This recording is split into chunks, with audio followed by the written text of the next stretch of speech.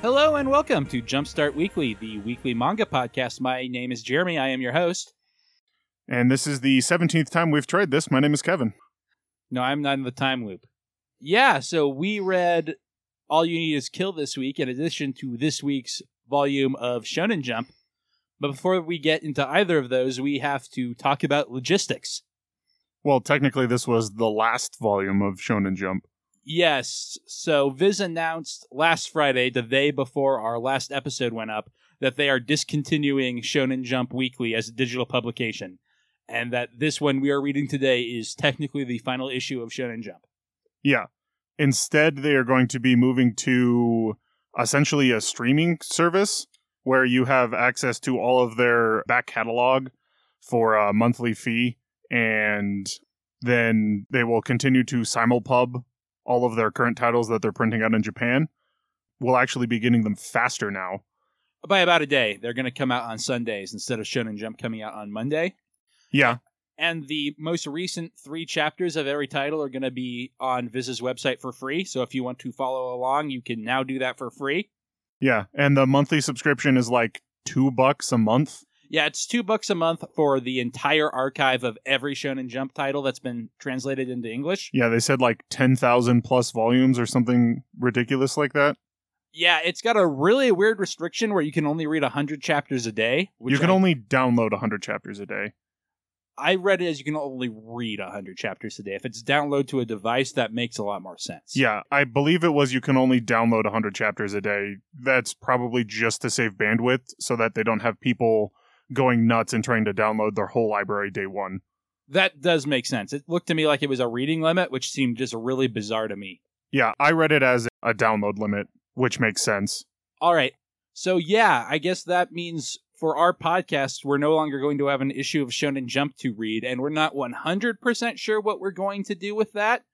But the plan for now is we're going to continue to read every weekly title as it comes out. That'll include all the new stuff that wasn't previously in the American version of Shonen Jump that's now going to be available there.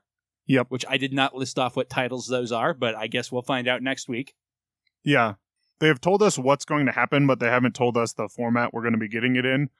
There might just be, all right, here's the Shonen Jump titles for this week, and they've got like all the download links to the new chapters or something like that. Or they might do a compilation of like you can just download one big thing, but I'm guessing it's just going to be here are the new weekly chapters in like a searchable disc bar. I don't even know what the website's going to look like because I'm assuming they're going to have a change to the website to be able to read all of the chapters, but maybe not. Yeah, I don't know either. I'm really going to miss the magazine elements, like the little previously on this series pages we got now in the back where you see the author's little comments every week. Yeah, we might still get the author's comments and maybe even the previously on. Like they haven't specifically said that those are going away. So we might get those again. Yeah, we really won't know until next week when we're recording our episode. And like I said, the plan now is we're going to read everything in Weekly Shonen Jump that's available on a weekly basis, like we have been, plus the new stuff. And the monthly stuff, we are going to continue it to read as well as the titles in Monthly Jump that were always free that we haven't read before, like Dragon Ball Super. Yeah. But we're going to stagger those. We don't know what their publication strategy is going to be on there. I assume it's also going to be simul, and we will probably split those up so that we don't have one double-sized episode every month. Yeah, so a couple chapters of Jump Squared a week. That's our plan right now. That might change next week once we see how the publication is actually working. And also if we end up recording a 3-hour podcast. Yeah, we might have to trim down for length as well.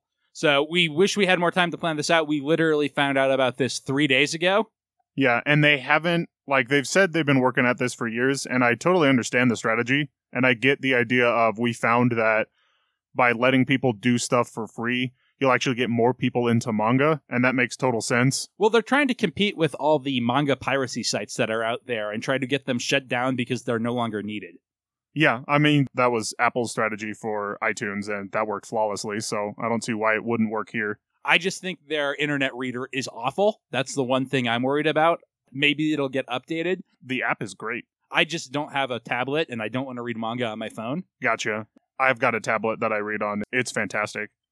But like, I've been purposely buying this on Comixology because their reader, while it's not great for manga because it's really designed for American comics, it has a lot of features that the one on Jump, which literally runs on Adobe Flash, Wow. yeah, does not. It doesn't even have like a zoom feature, except for flashes, which only zooms in like on the center. Yep. So I'm really not excited about that. With luck, they'll get their own reader or some sort of Comixology compatibility.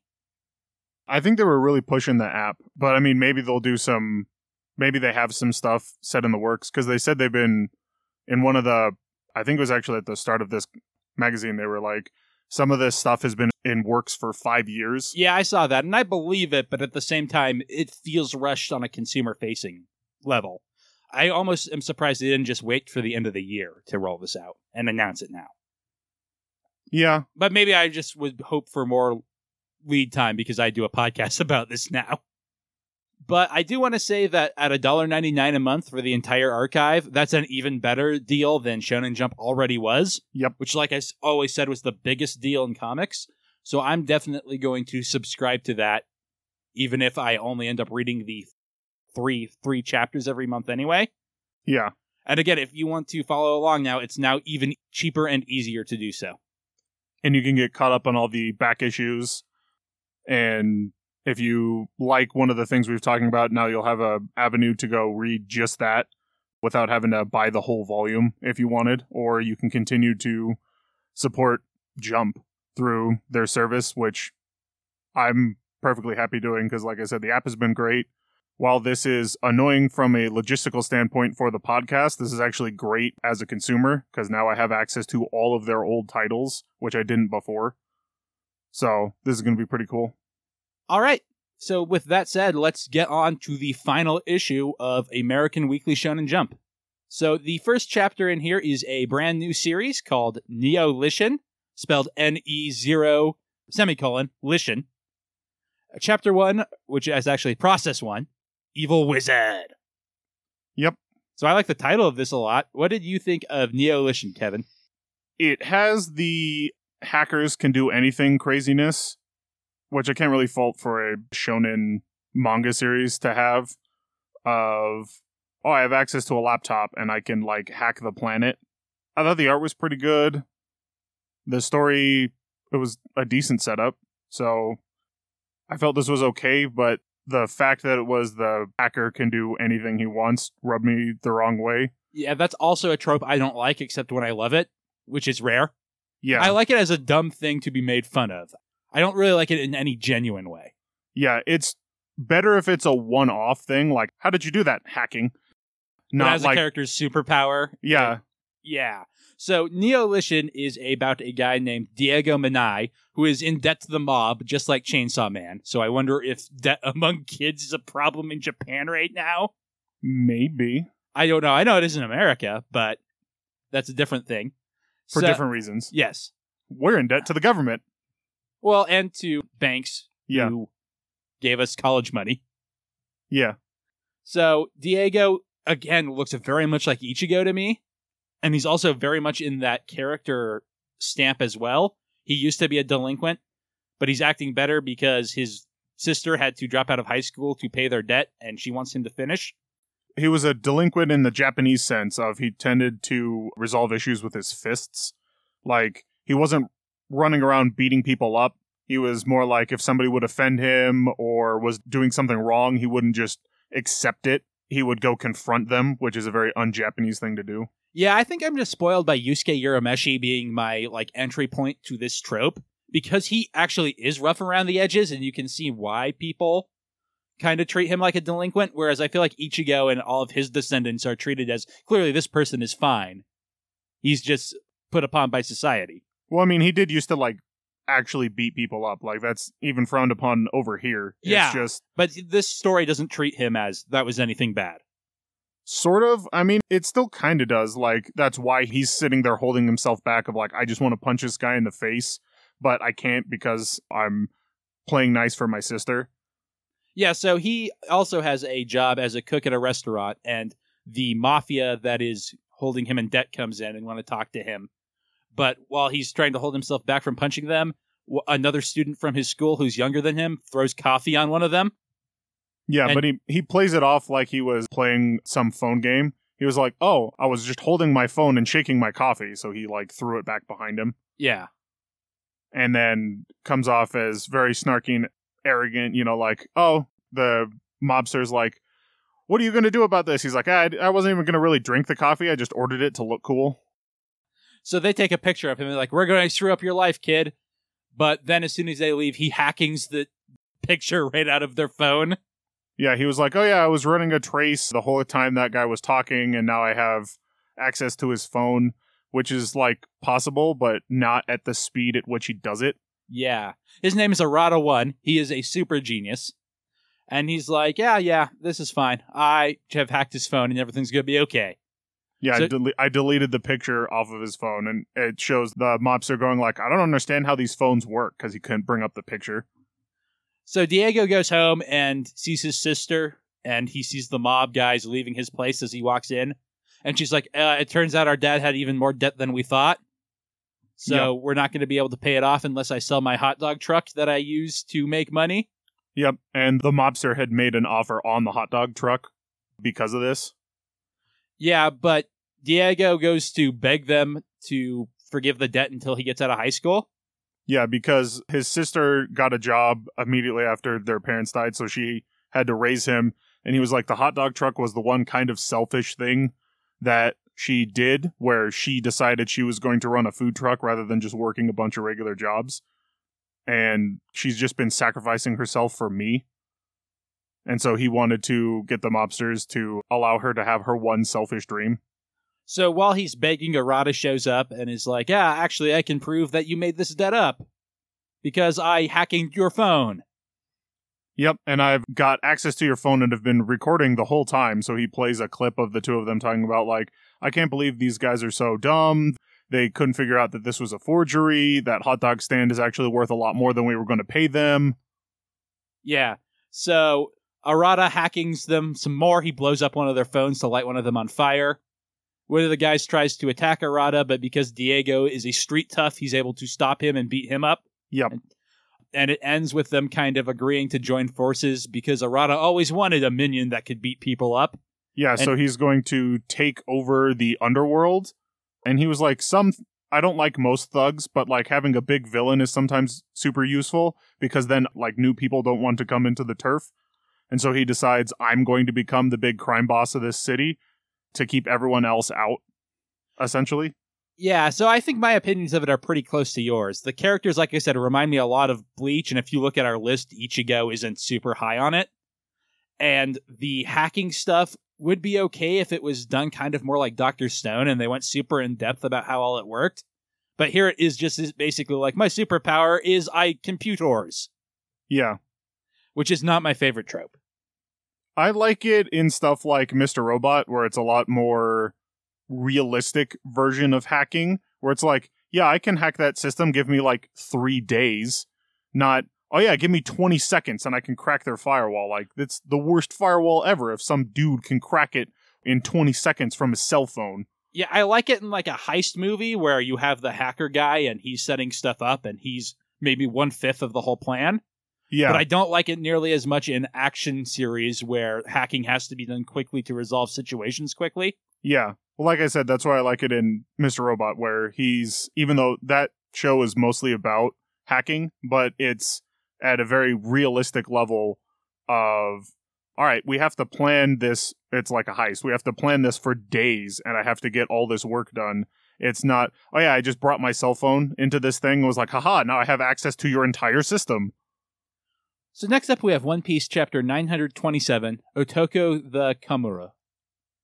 So this is just a pretty simple chapter. Not a lot goes on. We cut back to the Straw Hats and Sanji's noodle stand. Yep. Some Yakuza punks show up and say, hey, you don't have a business permit here.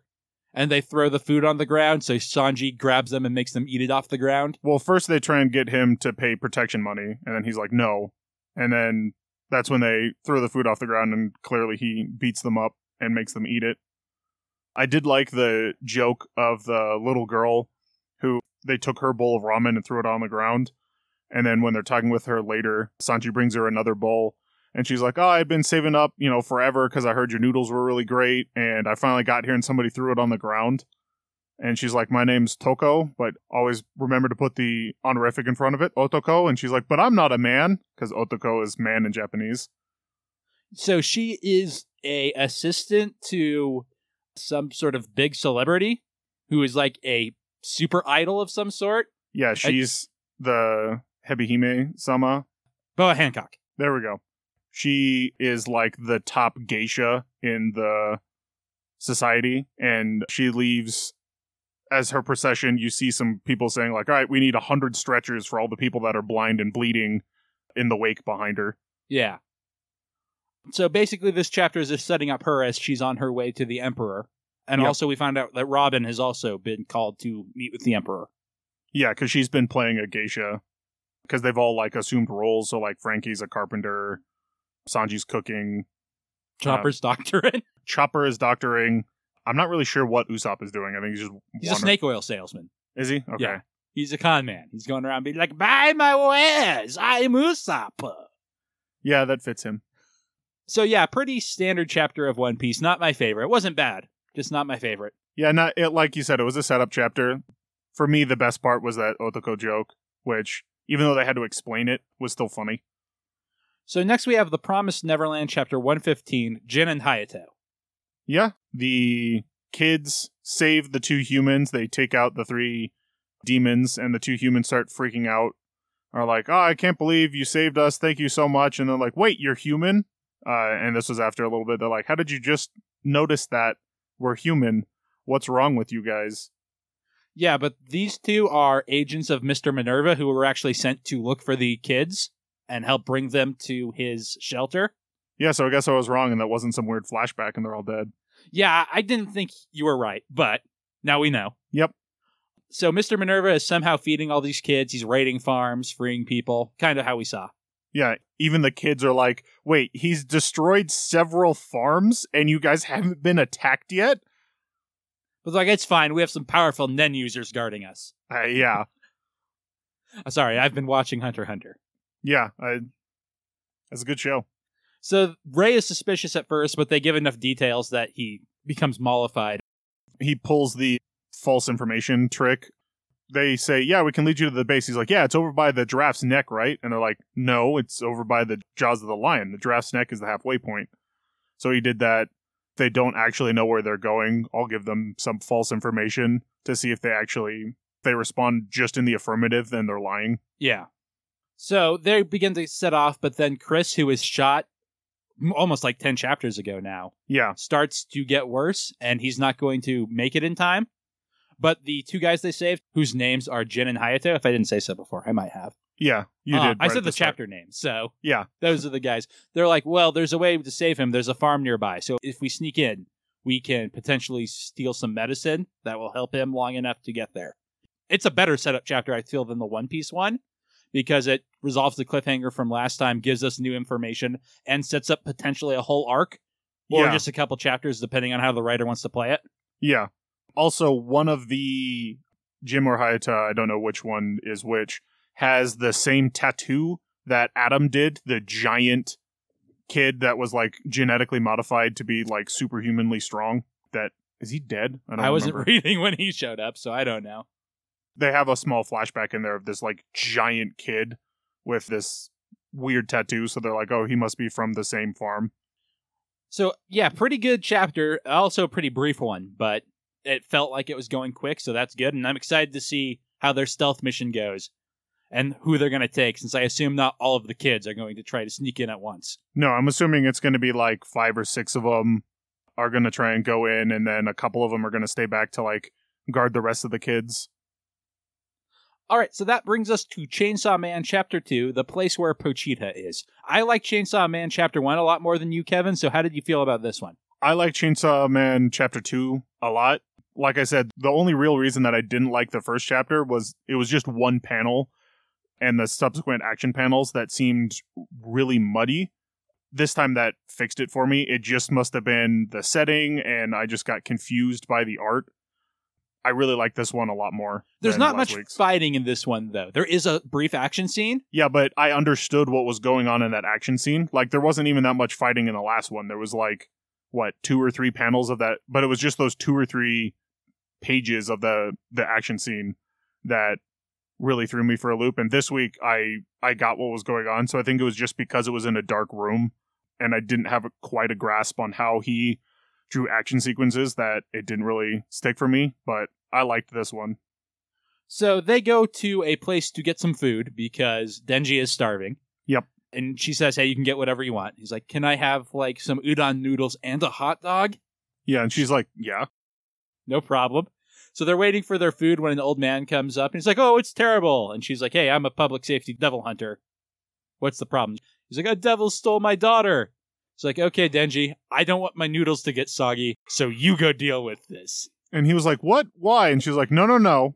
When I got you as a pet, all you're going to say is yes or woof. I don't want a dog that says no. And he goes from, oh my god, I'm in love with this angel, to, oh, she's evil. What have I done? Yep. So he goes into the woods and he sees this little girl with this devil, and she's like, oh, my father beats me when I'm bad, and this devil helped me. Please don't kill him. And then she's like, I also had a devil who was my friend. Yeah, We he's should like, escape. yeah, because he's like, I can't come back having failed her, so we have to run away together. But it turns out the devil was a muscle devil, so it can control muscle fibers. So it was actually just kind of like puppeteering the girl, and it attacks Denji, and that's when Denji uses his mouth to start his ripcord, and goes like, oh, good, I don't have to worry about killing lowlife scum like you. Yeah, so he kills the demon, he brings the daughter back. It's all good. We don't really see much of the fight. It's mostly off screen, but that's fine. Yeah. And he once again collapses into the girl, and she's like, oh man, can you even feed yourself? He's like, no. So she feeds him. Well, at first he's like, of course I can't. Like, you can tell he starts saying something and then ends it with can't. Yeah. He also explains that he cuts himself with his chainsaws. He has that Wolverine problem where chainsaws come out of his wrists, Yeah, but he doesn't have the healing factor. Yeah, or what they did in X-Men the cartoon where they built like sheaths for them so that they weren't constantly cutting his skin every time. So she takes him home and she introduces herself. Her name is Makima. I didn't write down her last name. I don't think she gives one, actually. I don't think she has either. Actually, she probably doesn't give a first name. It is Japan. Yeah. So he's like, what kinds of guys do you like? She's like, I like this guy named Denji. He's like, but that's my name. And then that's how the comic ends. So. Which is pretty cute. Yeah. Like I said, I really liked this one. So this really raised up my like of Chainsaw Man. And because of the new way that Shonen Jump is going to be releasing stuff, even if this doesn't, like, we'll probably still see this because... Yeah, they've confirmed that this is going to be on there. Okay, So, did they? yeah. I didn't know that, but, like, a lot of their Jump series, I feel like, are going to make it into their library a lot I'm pretty better sure than, they all will. yeah, than making it into the magazine. So that'll be pretty cool, because there was a couple of those Jump series that I was like, man, I'd really like to be able to read those officially, but I think the only way I would have been able to do it beforehand would be to buy the volumes. I think the implication from what I read is they will all be on there. Yeah, no, that sounds great. Like I said, Which means we get to read Teenage Renaissance David every week. well, I don't know that one will necessarily, like, We'll see. yeah. Because we don't know, which is, I wish we did so we could say what next episode is going to look like, but you'll just have to tune in to find out. Just like us. Yeah. So next we have We Never Learned question 91. In the shadow of a genius, X inadvertently opens up. Yeah, so this is chapter. Yeah. Is that good or bad? I really like this one. Yeah, me too. You just, you didn't sound excited for whatever reason. And I was surprised, because I also really like this one. No, I don't know why it didn't come out that way, but yeah. We start off with Yugia reacting to the fact that Uraraka kissed him and then told him about the overseas thing, and he's like flipping back and forth between freaking out about both things, like, wait, you're going overseas? That's great. Wait, she kissed me. That's so weird. Wait, she's going overseas. And then I forget exactly how their conversation ends now. With Uriako running off, basically. Yeah, that's right. And her friends are like, oh man, that was so bold kissing him. She's like, it's just a greeting.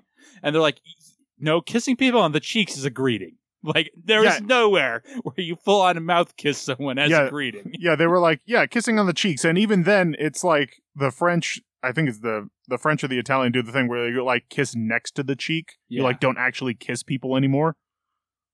Yes. And so she starts freaking out. Meanwhile, Yugia is kind of a wreck while he's trying to teach, oh man, what's her name? The one that starts with an O, but I can't. Ogata. And she's like, hey, what's wrong? And he's just like, oh, nothing's wrong. And she's like, cool, I need help with this kanji, but it's all stuff like vaguely relating to kissing and greeting. Yeah. So you can tell he's clearly freaked out by it. So, and Ogata's like, yeah, my parents aren't here, it's just us. But that's not a big deal. Well, because it's happened before. Yeah. And she's like, hey, something's clearly wrong. Why don't I hypnotize you casually? That's always fine. Yeah, he's like, I don't think it's working. And then he falls right into her bosom. Yes, like instantly. Yeah. And so she's just like, hey, just tell me what's going on. And he's like, oh, all the girls in my life are amazing, and I don't even know what I want. Yeah, he's like, you all have such clear goals and plans to finish those goals. He's like, I don't even have a goal. Like, I don't know what I'm doing with my life. Yeah, and she's like, well, isn't there something you want? And he's like, yeah, but I'm the oldest son, and my dad's gone, so I can't do it. It'd inconvenience everybody. Yeah, this dream is too selfish. He's like, you need to be selfish sometimes. Tell me what the dream is. Yeah. And then the next scene we have is Yukihiro waking up with Ogata taking off her clothes. Yes, in like her bed. Yes. So that's a pretty cool cliffhanger. Yeah. And very funny because it's drawn well. Yeah, it was drawn very well. Anything you want to say about it besides very good? We Never Learn's always very good. Yeah. I'm sure if we did an average out of our lists for the year at the end of the year, it would be on top. Yeah. I mean, I have some other stuff to say for like Gem Card, but nothing about like the plot or anything. So next we get Food Wars Chapter 291, Freakishly Talented Chefs, which is also kind of a setup chapter. This one is mostly just us seeing all the noir chefs that we've seen so far, making various dishes similar to the chainsaw meat. Yeah. Well, I also liked, because I had assumed just like you for the last chapter that one noir made the dish and then all of the other ones passed, and that wasn't the case at all. The other noir also had to complete the challenge. They just all managed to do it this week. Yeah, so it's basically just seeing all the noir passing and their various cooking styles. The bunny lady has a guillotine she uses to make cuts so thin you can see through them. But she's got like a ridiculously strong arm, like the Hulk, pops out of her bunny costume to slam down this guillotine. We've got the clown who juggles his dishes. He's got like these two round woks that he presses together that have an internal heating element. So he's spinning them as he's cooking them to make like a super unique dish that no one else would be able to do. And then was he the Crimson Extractor or? I don't remember his name, but he like uses syringes to get all the blood out of the meat to use it as a broth. Yeah, because a lot of cuisine is based around like the blood of the meat. And so he like extracts all of that. So he's like, I think it was something like the Crimson Extractor or something like that. It's Crimson something because they've all got names like the I think it's just the clown. He's not even just the clown. I can't remember his name, but they all have names. The one chick with the chainsaw is like the Sergeant of Cuisine or something like that. Yeah. Because she deals in all of her cooking tools are weapons. Yeah, they're more like weapons. They're disguised as weapons, I guess. So yeah, not my favorite chapter of Food Wars because it's all set up, but it is some pretty cool stuff, and I have wanted to see more from these noir guys. So yeah, I really liked them showing us what the villains can do, or at least some of the villains. And then, interestingly enough, at the very end, we see the bookmaster talking with one of the... We've met her before as one of the judges for one of the Shokugekis beforehand, so we know who she is, and she seems to be... She's part of the WGO, the committee of judges, the committee of WO judges. And she's talking with him, and he's like, yeah, I don't think any of the traditional chefs are going to pass. And she's like, I don't know. And we see Todoroki, Aldini, and... Tsukasa, right? Yeah, Tsukasa. Soma's not in this chapter, conspicuously. Yeah, which I thought was weird. But we see the three of them, starting to figure out a dish. So we have, Todoroki mumbling to herself, and then we see a cool tri-panel page of Todoroki, Aldini, and Tsukasa getting ready to prepare the dishes, which I thought was a good way to end that chapter. Yeah, maybe we'll see Soma's sidekicks do something since I've started reading. They have not. Yeah, they've tended to do a lot more previously, mainly because he's either been battling with or against them. Yeah. But they have done their own stuff in the past, so this will be cool to see it. So next we have Blue Exorcist Chapter 106, SSC Chapter 23. Blue Exorcist continues to go mostly over my head. Yeah, this is a lot of, you're in the middle of a flashback that the character is experiencing about his parents. We saw the main character this episode, right? Yeah. Okay. Yeah, he was freaking out. He wasn't freaking out, but he was like, This I can't is not what I believe- expect Satan to be like. Yeah, well, and he's also like, I can't believe you know that Satan's right here. Why aren't you telling the Exorcist? He's like, the Exorcist would like level half the city to kill this guy, and it wouldn't work. So we're just going to leave him be for a bit. Yeah. So this is more stuff about the main character's mom and her relationship with Satan. Satan basically leaves right away after she lectures him about killing people. Yeah, well, I mean, technically Satan is the main character's dad, so... Yeah. So he's like, and there's your father, at one point, which was great. But yeah, Satan escapes, and then they cut to Fujimoto starts looking more and more like his self from the start of the series. He's got the glasses, he's starting to get a bit older. Yuri wants him to adopt a girl because she wants to wait for Satan to come back because she knows his body is going to fail him and he'll Yep. be back, and she wants to raise him properly. Yeah. Is that girl someone from the series that we've met before? Or? Yes, she's one of the like vice lieutenants or something like that. She showed up in Tradent Rin earlier, so we have met her before, and we knew that she had been adopted by Fujimoto, so this wasn't like a big revelation. Yeah, I We just- figured. Yeah, we get to see like how she was. She's also in love with Fujimoto. We see a flashback of her in the classroom, like, I'm gonna get big boobs and marry Fujimoto. Yeah. Yuri is also in love with Fujimoto, it seems like. Yeah, Because she's confessing to someone who asks what she likes about him. And then this chapter completely loses me. So, Kevin, if you could explain. so we see Lucifer, his body is starting to decompose, and they've been trying to make a new body to go into. I'm still, like, we're still figuring out exactly why this happens, because initially at the start of the series, Satan is in Gehenna, which is their version of the underworld. It's like an alternate dimension where all the demons come from. And so they need vessels in order to walk around on Earth. And the stronger you are, the quicker you will burn out like any random vessel. So Lucifer is trying to get a vessel that can hold him because he wants to stay on Earth for some reason. Again, I'm like, I don't understand why Mephistos, I believe. Mephistos The guy who stole Spider-Man's marriage. can just hang around.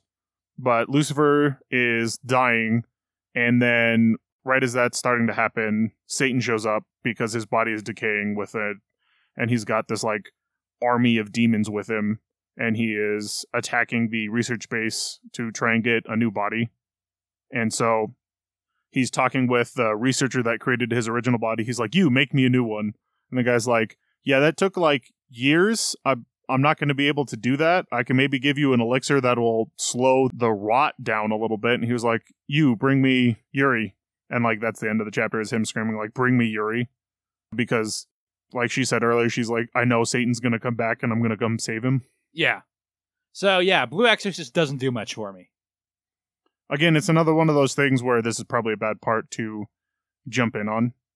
There could be some of the other things where you could jump in a lot easier, but this is like setting up a bunch of backstory for stuff that even I'm not 100% on. But not one of my favorite chapters of Blue Exorcist. This whole arc has been a little weird. I'm hoping it'll pay off at the end. So, speaking of chapters, we got 2 chapters of World Trigger this week. Chapter 170, Tomokama 2, Part 23, and Chapter 171, Hayuse Part 5. This guy should not be allowed to name his chapters. Yeah. So it pretty much bleeds together like most manga does when you're just reading it in a collected version. I honestly didn't realize that they were 2 separate chapters. Yeah, well, that's why it's so long. They take out the kind of black-haired captain, Yeah. but they don't get the point for it because he kind of left voluntarily. And when you do that, whoever does the most damage to you gets the point. And he'd already been injured before they ran into him. Yeah, and so we see one of the abilities that the guy is using is he summons these like cubes that he can shoot out like bullets. And we learn from the main character that he can actually like control how those things move. But he had been firing them as if they were a different special ability. So one of the cool things that this revealed is people have essentially like a skill system of like you can only have a certain number of skills active at any given time, or like that you have an affinity with. So we literally see like a character screen with a bunch of empty slots, and they're like, well, we know he has Bagworm because he's activated that, and now we know he has this asteroid ability, which is where he's summoning these cubes and can shoot them out. Only it turns out he's actually got Viper or something like that. And so what he does is he fires some of the cubes off, and then he leaves most of them there to fire on a delay so that they can create a 3-prong attack where him and the other guy both attack at the same time that the delayed bullet showed up, so that he's got even more stuff to deal with. And that's how they managed to force him to get taken out. But they were saying that the guy with the black sword dealt the most damage to him, so that's why he got the point. They also kill the fat dude and just chop off his head, which apparently he's fine from because we see him later. Yeah.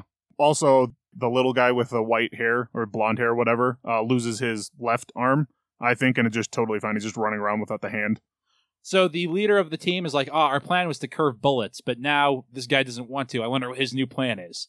It wasn't that the plan was to curve bullets. Like, we still haven't been shown what their whole strategy is, but he was like, all right, so I understand why he was hiding the fact that he could curve the bullets from these guys, but he's like, why aren't you using it now? And he's like, don't worry, I have a reason. I'm going to pretend like this is Asteroid the whole time, and maybe setting up for a surprise for the final match or something like that. I'm not really sure. Neither am I, but the cliffhanger is that he has some sort of plan, and we don't know what it is yet. Yeah. So it sounds like you are more into this chapter than you are most of World Trigger. Yeah, I got a lot more into this one because we were getting into the stuff with, there's the point system, there's the skills system, it's like more like a video game tournament, and they're revealing more of what's going on. And clearly this has been something that's been revealed beforehand. Even the commentary reminds me a lot of video game tournaments. There's a lot of, he plays this way in solo queue, so can we expect that here? Well, I don't know. Pro plays a lot different. Yeah.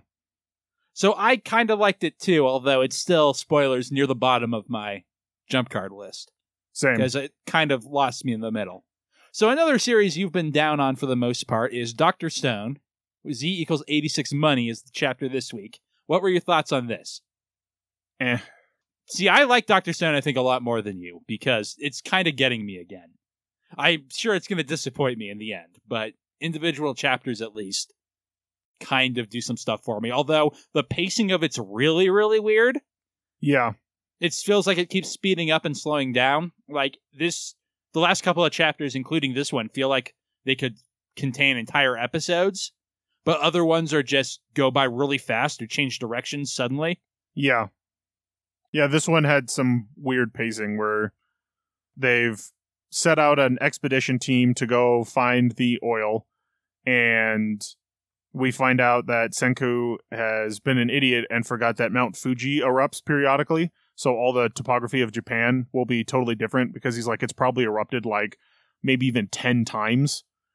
Because he draws them a map from his memory, and they're walking along, and they're like, yeah, there's not supposed to be a giant waterfall almost as big as Niagara Falls here, so we can't go wandering around willy-nilly hoping to find that oil reservoir.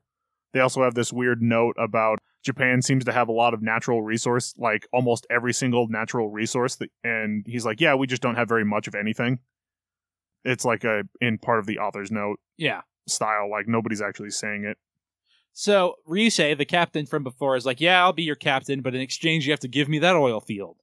And you'll have to buy the oil from me, because I have developed money. Well, he gets Senku to develop him money. Does he have Senku do it? I'm assuming he doesn't have any craft skills, so he has to get Senku to, like, give him money that he then starts giving it to some of the, like, old peons, and he tells them to save it. And then Senku is selling manga, ramen, and cotton candy to people who have money to try and make up enough money to buy the oil.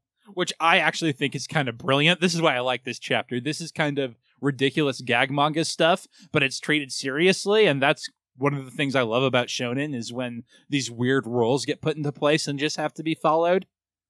Yeah. And I love that Ryusei, a former millionaire, is just like, there's no money anymore. Guess I'll just invent money, and then I'll have it all? Yeah.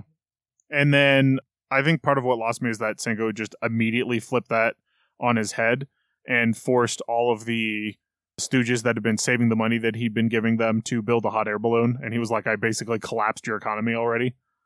Well, he did that because the economy is based on oil they don't have yet, and they need to create this hot air balloon to build a map to get to the oil. I get that, but like, it wasn't him explaining to Ryusei, hey, we're going to need to build a hot air balloon, so I'm going to like try and make a trade deal for some of the oil for the resources or like access to my air balloon that I'm going to make. He collapses his economy through the mentalist performing a scheme to collapse it. And it was like, all right, Ryusei has invented an economy and is like controls most of the money. And then Senku like just looks at it and it falls to pieces in a single chapter.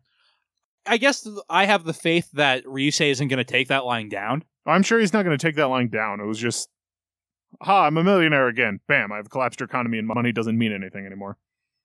I think it's going to continue to mean something. I don't think Senku's fully succeeded here, but maybe. That was just the feeling I got off of it. I've just been writing a down wave of Dr. Stone, so it hasn't been impressing me. I think for me, Dr. Stone's never my favorite, and I always have low expectations for it. And the last couple of weeks, it's exceeded those. Yeah. Because it's still pretty low on my list. And I think my problem is I really liked it in the beginning, and now it seems like it's just treading water. Yeah, it's one of those sitcoms that's on season 7. It's like, I mean, listen, really, you only had 5 seasons worth of content. Like, this is the Big Bang Theory all over again. So next we have Black Clover, page 185, Dream Encounter. And speaking of series I'm down on, this was a weird one. I actually liked it a lot more than I like typical Black Clover chapters. It had a cool like setup and payoff, and I liked the way they got out of this situation. Yeah. But then in the second half, it was just these giant battle scenes. And I just, like I say every week, I can't stand the art in Black Clover's battle scenes. It's just so wishy-washy and I thought it was hard to follow. I thought it was really cool. This one was supposed to be even more ridiculously hard to follow. It's essentially 2 people summoning CGI armies to fight one another. I say CGI armies. The one chick has like a knight and a bunch of like flame tigers and a bunch of stuff against this giant serpent and some like ice sharks or something like that they're like flinging at one another. I just feel like the way it's drawn, your eye doesn't get drawn anywhere. It just kind of wanders over the whole image, and it's really hard to pull together what's happening, even when it looks good. I get the wander over the whole image thing too, but it all coalesced to me. Like, there wasn't some big focal point, so it made me want to like go over the image a lot. So it took a lot longer than like I would normally in an action sequence. As I was going over it, I was like noticing new details of like, hey, that's like a tiger made out of fire, and that's like a shark. And then there's like these ice crystals that she's also firing. And then this giant snake is being stabbed by the sword from this like giant metal knight thing. So last chapter, they summoned a whole bunch of exit doors. So the witch in charge just imagines all of them being chained up so they can't get through. Yeah, she can't remove the doors. So she's like, I'll just lock all of them. And then Magna? I'm pretty sure it's Magna. The fire guy is like, hey, imagine some more exits. And the researcher's like, yeah, that's not going to work twice because she's onto us now. Yeah, so they basically create a giant smoke screen and in it create a figure that looks like her so that she will imagine the version of her that is a human that isn't possessed by an elf. They mention that the human souls are still trapped in the bodies. So she imagines the human soul. And so they manage to summon the real Dorothy.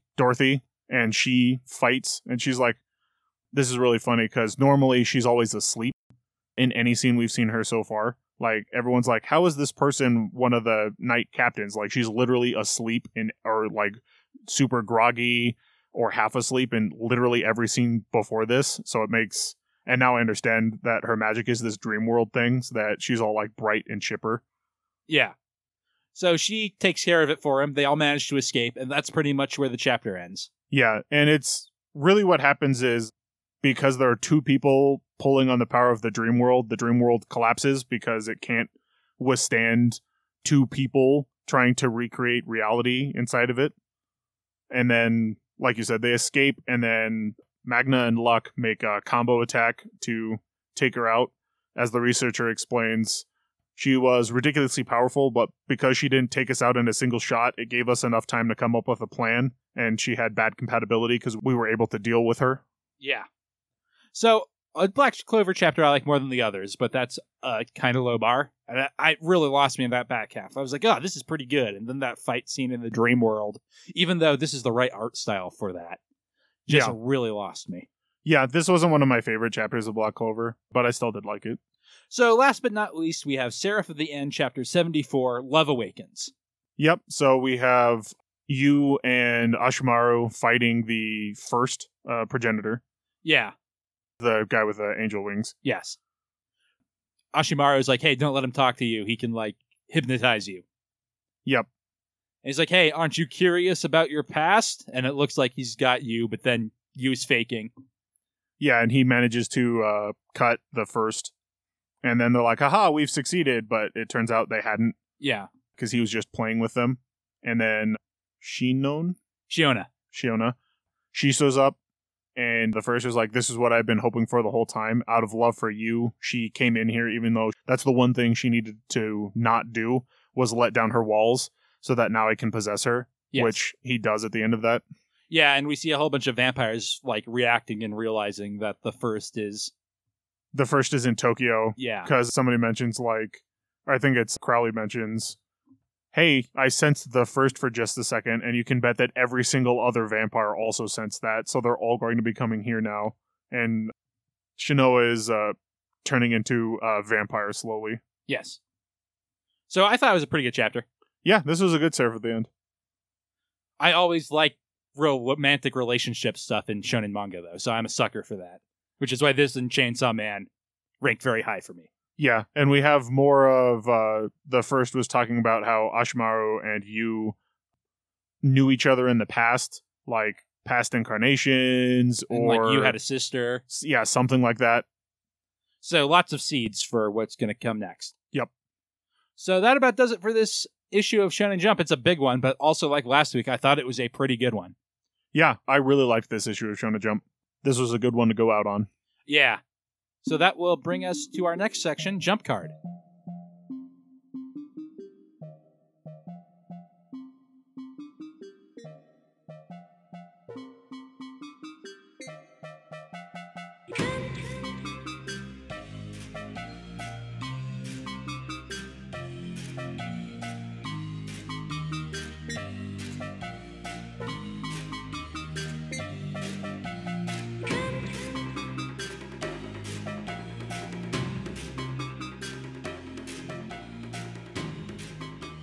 Jump Card is the section where we rank all the chapters we read this week from best to worst, like a Shonen Jump poll. So do you want to start, Kevin? Yeah, so my number 11 was Dr. Stone. I've just been writing a bad feeling from this, so it just kind of jumped down the list. And really, I said everything that I didn't like about it when we were talking about the chapter. Yeah, my number 11 was Blue Exorcist. While I didn't like the back half of Black Clover, the back half of Blue Exorcist just completely lost me. Yeah. So my number 10 was actually Black Clover. Actually, like I said, I really liked this Shonen Jump. So even though I did like this chapter of Black Clover, the art was a bit confusing. If I sat down and took a bunch of time to actually like look over the battle sequence, I understood it a lot more, but it wasn't intuitively easy to read. And I was a little, all right, so we summoned the real Dorothy to fight the elf-controlled Dorothy. I was like, that was kind of cool. And then we're going to end with Manga and Luck attacking her. But it was like, I was hoping for some reaction to the four of them popping back into reality. Which like, we didn't get. Yeah, we didn't get it all. They're just like, oh yeah, and we're still fighting Dorothy. It's like, yeah, but like the top half of the Black Bulls thing was gone. And like everyone, like we haven't seen how everyone is reacting to the fact that half of their fighting force is missing, or a part of their fighting force is missing. So my number 10 was World Trigger. I think we're both just going to rank both these chapters together. Because while I like it more than recent World Trigger chapters, it still doesn't really have me. Like the point thing, it's a good explanation. I understand what's going on, but there are still just too many characters. And luckily we've gotten rid of 2 of them now, so maybe it'll be easier to follow. But I'm just really still not sure who I'm supposed to be rooting for or what people are capable of. Yeah, I'm starting to get caught up, and I'm only a couple of chapters in, but even I'm starting to pick up on who is who now for World Trigger. But my number 9 was The Blue Exorcist. Like you said, it's just very weird. So it's not that I don't enjoy it. This is just not what Blue Exorcist normally is. Before this arc, it's all been like Rin. I mean, yeah, he's fighting with the fact that he's Satan's son and half demon, and him dealing with that. But he usually like fights things. There's not this, all right, he's technically there, but we haven't been listening to his story for several chapters now. So my number 9 was Neolition. I am not super excited about this series, especially in contrast to Chainsaw Man. Like we talked about, the Hack the Planet thing is not something I'm a real fan of. Yeah. And the character designs leave me pretty cold as well. Yeah. My number 8 was Neolition for a lot of the same reasons. Again, I do not like the popular portrayal of hacking, where it's like you're just like sitting there jabbing at the keys and suddenly you can make something happen. It's like, that's not how hacking works at all. And some of it was cool, but a lot of it was kind of samey to some other stuff. So it didn't seem like a super original idea. It was just this guy fights with hacking instead of magic or a sword. Yeah. My number 8 is Black Clover. I really liked the Dorothy stuff. I thought that was a cool trick to get them out, and I kind of like that character trope. Yeah. But like I said, the back half, I just can't stand the fight scenes in Black Clover. Yep. So my number 7 was World Trigger. Like you said, we'll just rank both of these together because I didn't realize they were 2 separate chapters. This one got me a lot more than some of the previous chapters with I've been slowly getting caught up on kind of what's going on, and the fact that they're, bringing more of the video game elements into it was pretty cool. That, and we're starting to get finally get some resolution. 2 guys have been knocked out, and the people are starting to rack up points. I liked the whole explanation of, oh yeah, he was they didn't force a submission. He was taken out by pure damage. So whoever dealt the most damage gets the point versus the person who dealt the finishing blow. Well, I think the way I read it was because he retreated. It was that way. If you do get the finishing blow, you get the point, I think. Yeah, but it was, he was forced to retreat because of massive damage, essentially. The thing was saying, you've taken too much damage, you need to exit or whatever. That was how I understood it, was he had just taken enough damage that the system forced him to quit. But the fat guy on his team was like, you did a good job denying them the point. So I read it as a tactical decision to prevent them from getting the finishing blow. That's why the fat guy went in, was to prevent them from getting 2 points. Essentially, but he was still forced to retreat. So my number 7 is Dr. Stone. I like this one more than you do. Like I said earlier, it's still not my favorite. But Dr. Stone is the real dividing line. I did like this chapter of Dr. Stone and everything above it. Pretty unconditionally. Really, Black Clover I liked decently as well. For an issue of Black Clover, anyway. Yeah, so my number 6 was Seraph of the End. This is a pretty good chapter, but there wasn't anything particularly wrong with it. I just think some of the other stuff was better. So my number 6 was One Piece for very similar reasons. Like we said earlier, it's a setup chapter. And I did like what it was setting up, but it didn't really do anything exciting. Yeah. So my number 5 was The Promised Neverland. I did really like the setup of this stuff, but again, I just think some of the other chapters did some stuff better than what's going on. The top of my list is kind of really crowded in terms of which one I liked more, because I really liked this issue. So it was just kind of I went with a gut feeling, even if I don't completely understand why I ranked stuff where I did. My top 4 is kind of that way. My number 5, though, is Food Wars, because, again, this is a very set-up transition-y chapter. I did like getting to see all the Noir and their deals, more or less. It's cool to establish them as villains, basically, or antagonists, at least. But there wasn't anything special about this chapter, I didn't think. My number 4 is Food Wars. So I thought the introduction of the 3 other Noir was really cool. They seem like, even if they're going to be one-off villains, they're going to be cool fights between them and the heroes. So I'm excited to see how that goes. My number 4 was Seraph of the End, because, like I said, I'm a sucker for the romantic stuff, and it is moving the plot forward. Shiona, I think, is my favorite character in the 4 chapters I've read. Yeah. So I hope they're able to save her, but I like what's going on either way. Yeah. So I forgot I had put this here. My Hero Academia is in between my number 4 and my number 5.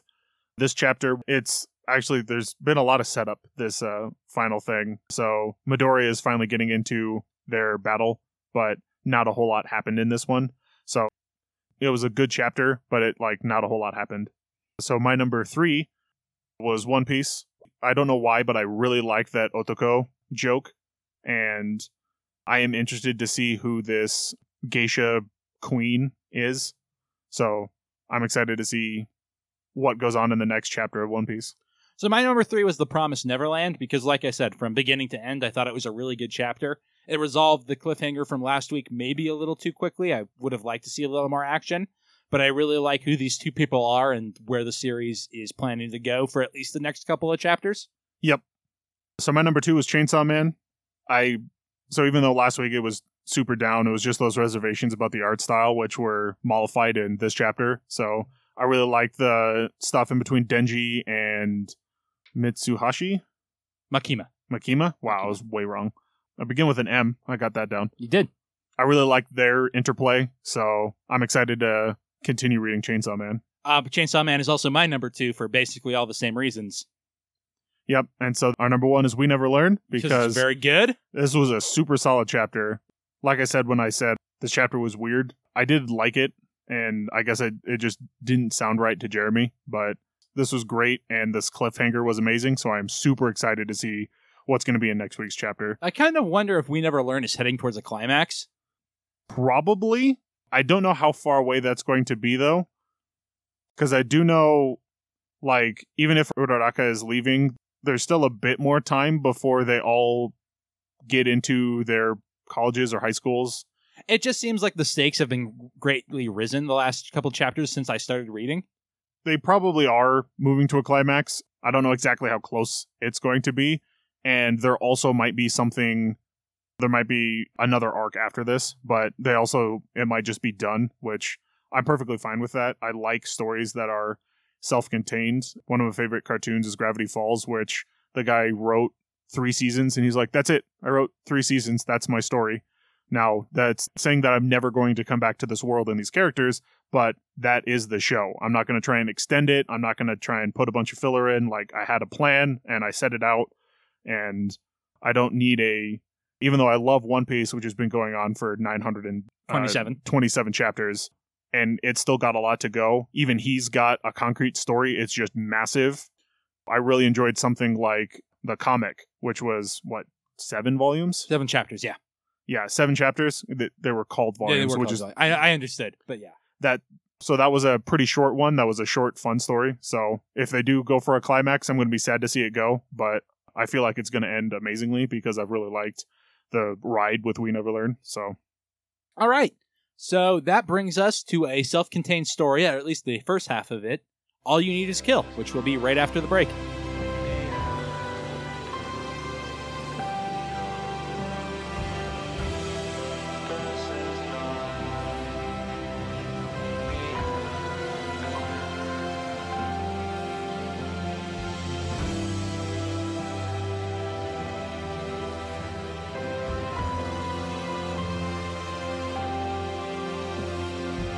All right, so we read All You Need Is Kill. The original story was by Hiroshi Sakurazaki, storyboards by Ryosuke Takeuchi, original illustrations by Yoshitoshi Abe, and art by Takahashi Obata.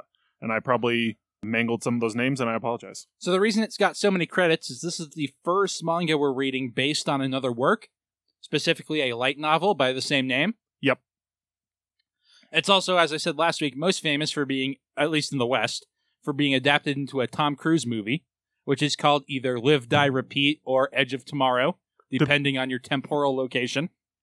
Yeah, that was a really weird marketing strategy. I thought it was Edge of Tomorrow, Live, Die, Repeat as like a tagline for the poster. It was, but nobody saw the movie, and they decided that they would do better in DVD and streaming sales if they changed the name. Gotcha. And they were correct. Yeah. So, All You Need Is Kill is about Keiji Kiriya? I cannot pronounce this guy's name. Keiji. We're on a first name basis now, Keiji, because I can't pronounce your last name. Who is a soldier in the war against the Mimics, which has been going on all his life. The Mimics are these weird alien invaders. They're like meatballs with mouths that shoot spikes. Weapons are ineffective against them except for jackets, which are these mech suits that only Japan can produce because they're good at making mech suits. Essentially, the way I read it, it wasn't that it was only Japan can produce them. It's Japan is the last industrious nation with the ability to produce them. At the moment, like, Europe and America have been overrun, so Japan is the last nation because they're on an island that has the ability to produce jackets. Because they mentioned that, like, the U.S. Special Forces have access to jackets, so it's like a world thing, so they probably had more at some point, but they're down to, like, these are the final few factories to make the jackets, which are these exoskeleton supersuits. So the story starts with Keiji waking up, and his bunkmate passes him a signed confession for stealing the booze. And he's like, hey, yeah, we're going to steal the booze, and then whoever dies when we launch tomorrow, we're going to turn in his signed confession so none of us get in trouble. Yep. And he's like, hey, didn't I already sign this? So he goes through the day. He does a bunch of push-ups at a physical training session. He sees Rita Vrataski, who is the only effective soldier in the war. She's an American whose nickname is the Full Metal Bitch because this story doesn't have the best taste, who's known very well for her ability to kill mimics. Yeah, it's not that she's the only effective soldier, she's just like the most effective soldier. Because, as he explains a bit later on, most of the guns that they've been given aren't super effective against the mimics. The only thing that really works against them are called jackhammers, which are these like giant piston spikes that they have attached to their arms. The problem is you have to get close, and if you get close, the mimics are more likely to kill you because they have an extremely hard exoskeleton. So he goes out the next day into battle and dies almost immediately, and then wakes up, and his bunkmate passes him the confession because he's in a Groundhog Day. Yep. So he goes through a couple of loops. He tries to escape, but he's killed by a mimic. He does a couple different things. He tries killing himself, but he just wakes up again. Yep. But he goes to physical training one day and stares at Rita, and she joins them in push-ups. I think, no, that happened the first time. Yeah. He finally goes to physical training again on like the third loop or the fourth loop. And he was forced to do 3 hours like he was the first time he went through the day. And he's like, I have the ability to change things. So I'm not literally just stuck in the same loop. I do have the ability to influence the future. So he comes up with his rules of these time loops where he always wakes up at the same time. No matter where he's killed, he will always wake up, regardless of how he's killed. But he does have the ability to manipulate certain things. Yeah, so he starts going to his sergeant for training. The first time his sergeant is like, hey, have you ever heard of Kiryu Obereru? Basically, it just means you should gain experience by killing people on the battlefield. And Keiji's like, oh, that's great, because I'll have infinite chances to try that. Yep. And he starts writing down his number of loops on his hand. Yeah, so that he can help keep him sane. So he keeps dying because, as Kevin said, the only effective weapon is the jackhammer pile driver. Yeah, well, first off, he's a green rookie, almost, so he's not a very good soldier to begin with. And then, eventually, he starts getting good enough to kill the mimics pretty consistently, but he starts running out of ammo because the jackhammers only have 20 shots. So he realizes that Rita has this giant axe she uses that doesn't run out of ammo. So he comes up with a plan where he sneaks in to the mechanic of her personal unit to get her to make one for him. And he steals something she wants to bargain with. Yeah, and we see that this is at, like, as we're seeing him do this has clearly happened many times before, because he's talking about, like, this car comes by at this time, and then the two guards look at him, so I can walk over here. And then the guard on the right looks over in my direction, but because I'm hidden in the shadow of the guard to his left, he can't see me, so I'm able to sneak in. And he already has the thing that she wants, like, he clearly, like, eventually made it in here at one point, found out what she wanted, and then went and stole it beforehand.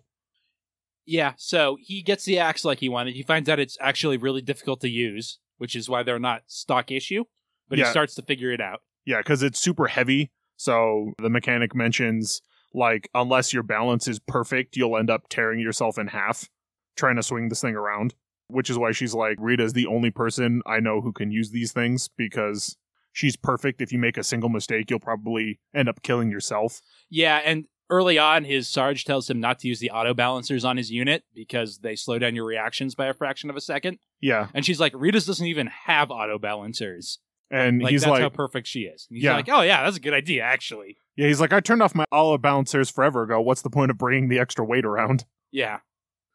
So he just keeps going through loops, trying to figure out how to get through the battle and save his squad, basically. Which start to, like, form up on him immediately because he, like, starts with this very impressive display. Yeah, he starts with this. First off, they were like, we thought you were bringing the axe as a joke, but then they watch him, like, take out 3 or 4 mimics at once. And the sergeant goes like, all right, everybody form up on him. Clearly that guy's doing something. Yeah. So he just starts kind of losing it, and He starts having headaches, and he's talking about how he set up a schedule of, like, I wake up, I avoid my friends, I go to PT, or I go to Sarge for training, I steal the thing that the mechanic needs, sneak into the mechanic to get the axe. And he's like, I can pretty much do this in my sleep. And there's a scene with him, he's like eating the food at the mess hall. And he's like, this is actually really good food, but I've had it 85 days in a row. So, like, I'm getting pretty tired of it. and the lady who serves them food is this super hot anime chick. So these guys who have a crush on her start picking a fight with him because he looks like he's on death row while Yep. he's eating. Yeah, and he's just sitting there avoiding all of the guy's punches. This was actually a really cool breakdown of... So he's like, there's no way these guys will ever be able to be effective soldiers because they only think of seconds as seconds. They're not able to break down seconds. Yeah, So he's like anticipating the guy's movements. Like, this is going to be a left hook. That one's going to be a right jab. And he starts like reacting to it. So he's dodging all of the guy's attacks. yeah. We see a flashback to the sergeant telling him, "Hey, you have to like break down time further and further Yep. to slow it down," which I really like because I'm a person who at one point had aspirations to be a professional video game player. I was never good enough for that, but I did devote myself a lot to StarCraft for a while. And when I start really focusing on a game, that's how I do too. I start to feel the game like slowing down, and it feels like I have way more time to react, even though it's still just seconds. And when I don't play a game for a while, it suddenly feels really fast, and I have to learn that again. Yeah, it's also similar. I do martial arts training. The way we approach it, though, is your brain is way too slow to deal with time like that. So I need to train all of my body to think for itself. Yes, So the Bruce Lee yeah, thing.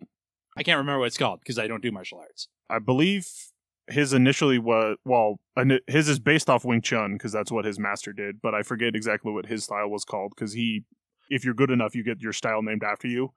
But I do Aikido, and even then, it's like my Aikido is not the same as my sensei's Aikido, which is not the same as some of my other classmates. Yeah, that's not really the correct term, but some of their Aikido, like, I'm taller than everyone else except my sensei, and bigger too, so there's certain things that I do that other people can't, and certain things they do that I can't, so we develop our own style. But the big thing is that you cannot think about what you're doing. I have to let my hands and my feet and my body just know what to do in certain situations. So It's also what Ultra Instinct in Dragon Ball Super is based off of. Yep. So he just like runs circles around this guy, but he doesn't want to hit him back. And eventually the fight gets broken up, and the lady serving the food comes after him and is like, "Hey, why didn't you hit that guy? Like, clearly..." no, he gets clocked in the face because he gets distracted by something. Oh, by Rita. Yeah. And so because he's not paying attention, he gets clocked in the face, and the serving lady is taking care of him. And she's like, clearly you were the better fighter. Why didn't you attack back? And he's like, "There's no point to it anyway." And she's like, "Hey, do you have a girlfriend? Do you want to do something? Like, I know you go out tomorrow, but that's tomorrow. If you want to do something tonight." And he runs off, and he kind of reveals that she looks like a librarian he had a crush on. Yeah. And, like, he joined the military because he wanted to, like, kind of find himself and, like, firm up to be able to go back and tell her how he felt. Yeah. And I didn't really get the feeling that he ran off, more that he, like, blew her off. Like, nah. Yeah, Kinda- that's true. Wasn't like he literally ran away like he did it the first time when he realized, like, when he tried to escape the base. Or I guess he successfully escaped the base. He's like, I've finally become a veteran. I'm able to kill all these mimics, and it's not affecting me at all. And then near the end, we have Rita shows up and points at him and is like, hey, you, how many loops have you been in? Yeah. Which is a pretty cool cliffhanger for Volume 1 to end on. Yeah. It almost made me want to just keep reading because I got this as all one full story, which is kind of a pain because it's way too thick a book, but... Yeah, Jeremy had to ask me because he was like, because I got the digital version. He was like, so how long is your version? Because I apparently got all of it in one book. Yeah. Surprisingly, yours is less than half of it, so I don't know if the chapters get shorter or what. I think actually there's 3 volumes. Maybe. When I was looking, I only saw 2, but there might be 3. But I really like this. It's a good premise. Groundhog Day is a great idea, and it's really, really video gamey, but it leans into that. Yeah. The art's also really good. I really like the way the mimics look. I like how the guys in the jackets look. There's a great scene of, there's like an x-ray shot of Rita in her jacket, and you can see like all the various like pistons and all the stuff that's like connecting her to the suit that she's using. And that looked really cool. I really like the aesthetic of Rita is this like tiny 5'6" person who's like, she manages to stand out among a bunch of like 6'7" brute thugs during the PT scene. And then her with the battle axe is just super cool. At one point he calls her the Valkyrie. All the character designs are really, really good, which Yeah. I don't know if they're just really well described in the light novel, or light novels often have illustrations, so maybe they were done there. But they all look really good. Rita doesn't look like a typical Japanese woman, even though she's drawn anime style. Well, Like, she's she also has an American, look. so Yeah. But you can tell by looking at her. yeah. And the Sarge like looks like a black dude, which you don't get a lot in Japanese media. No.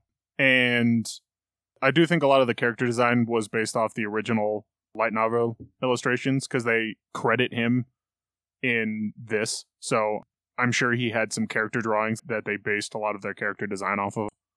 And it reminds me a lot of the Tom Cruise movie while still being distinct. So Yeah. I'm really curious to see if it ends differently, because that movie has a pretty Hollywood ending, and I have no idea if that's taken from All You Need Is Kill or not. Because it was a very loose adaptation, I feel like they modified it a lot. Like, I would like to see Tom Cruise wielding a battle axe. I think that would have been sweet, even though he didn't end up doing it. Yeah, well, you know, Americans like guns, Kevin. I know, but you could put a gun on the battle axe. I guess it worked for the Black Ranger. Yeah, I mean, how awesome would that be? We'll go Ruby on it. It's also a gun.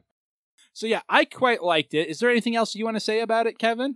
I wanted to keep reading when I got done, which is the Same. greatest compliment I can give it, I think. Yeah, I want, even knowing, like having an idea of, because I had seen Live, Die, Repeat, I kind of knew what was going on. I still also want to keep reading it. Even if it ends exactly the same way, I want to go through how it ended. All right, so I think that does it for All You Need Is Kill, which brings us to our final segment. Personality power level. Vegeta, what does the scouter say about his power level? Personality Power Level is the segment where we rank characters from the ones we like the most to the ones we like the least. At the top, we have Izuki Midoriya from My Hero Academia. At the bottom, we have Haruhi Fujioka from Ouran High School Host Club. And in the middle, we have Kei Saranuma from Kiss Him, Not Me. Well, I really did like All You Need Is Kill, and I like the character designs a lot. I feel like Keiji's maybe the weakest design, and I don't really care for him much as a character. We find out a little bit about him with him being kind of a pathetic boy who joined the military to try and toughen himself up and have these fantasies, but I don't really feel like there's a lot to him. No, I feel like we might get more as the story progresses. Like, we're seeing he does have the willpower to make the decision of, well, if I'm going to keep dying every day, I'm going to do something about it rather than like retreating into himself and like trying to figure out some way to break out of the loop. He does try a couple of times, but then he's like, all right, so that clearly didn't work. Maybe if I manage to live the whole day, I'll break out of the time loop. And so he goes with that plan. And he's like, I kind of always wanted to be a badass soldier anyway, so why not? Yeah, so I feel like where I want the middle of the list to be, even though he's a bit lower than that, is Goku. So I don't think he's as good as Goku, do you? At the moment, no. So going down a few, how do we think he compares to Shinichi from last week? Who also, I feel like, doesn't have a lot going on to him. I think I like Keiji. Yeah. A bit more than Shinichi, but just a little bit. Like you said, they don't have a whole lot going for them, but honestly, I feel like Keiji's more of the lens than normal for this. Like, it's more of the setting and the time loop thing going on. Which is weird, because we get a ton of his inner monologue. Yeah. So, like you said, it's weird that it's like he's the Lens character, but we're not seeing through his eyes. I don't really know how to describe it. So, I do like him a bit more, though. I think he's got a bit more to him. And I like his determination versus Shinichi is kind of flip-floppy on all of his goals. Like, we absolutely must not do this. And then I guess he's, for the one thing where I don't want to kill humans, he's not flip-floppy on, but on certain other things, he's like, oh, okay, I guess I'll just roll with it. So then how do we think he compares to Ichigo Kurosaki from Bleach? My instinct says to put him lower, because there's a lot more going on with Ichigo, but I find Ichigo pretty bland as well. I think we should do that as well, and then if we go through the next volume or the other ones, I think Keiji might scoot up ahead a little bit. I think there's going to be a lot more to his character in the following volumes, so he will be a lot less blank, or he will essentially develop a personality through death. All right, so Keiji Kiriya from All You Need to Kill goes at number 9, above Shinichi from Parasite, and below Ichigo from Bleach. All right, that'll do it for this episode of Jumpstart Weekly, and we'll just have to figure out what our new format is going to be next week. Yep. So please bear with us. As they say in Japan, please understand. You can see our previous episodes and the Personality Power List at www.lastpodcast.com. That's also where the link to our Discord is. That's the easiest way to talk to us. You can also leave comments, especially if you have a suggestion for manga we should read, or any ideas about what we should do with our new format. You can also find my other 2 podcasts there, Last Time on Video Games, which is a weekly video games podcast, and It's a Gundam, which is an episode-by-episode review of Gundam Seed. It's very good, and I think you should check it out. If you want to support this podcast, please give us a review on Apple Podcasts. 5 stars is best. Or you can just tell a friend if you think they would like to listen to us, or especially tell them that all the manga we talk about is now free. Our opening theme was Fighting Against One's Will by Midair Machine. Our closing theme is A Psychic Fistfight by Tom W. Emmerich. Other music is by Spectacular Sound Productions, and our cover art is by Kate Wind on DeviantArt. Please give her a look if you need any commissions. Anything you want to plug, Kevin? So next week, we're going to be talking about Attack on Titan by Hajime Isayama. All right, we will see you next week.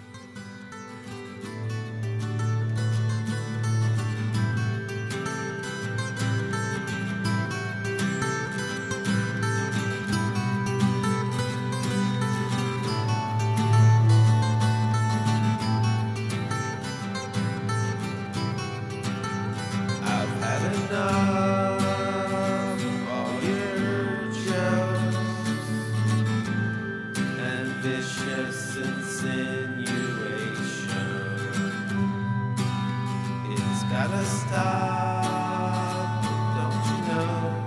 Subliminal manipulation.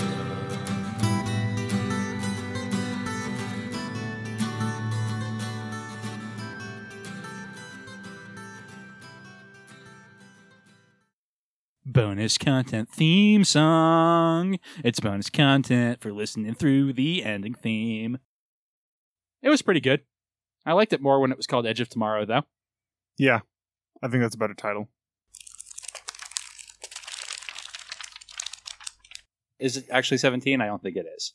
I have 17. It's on my hand. Oh, okay. Oh, I got it. It was a joke.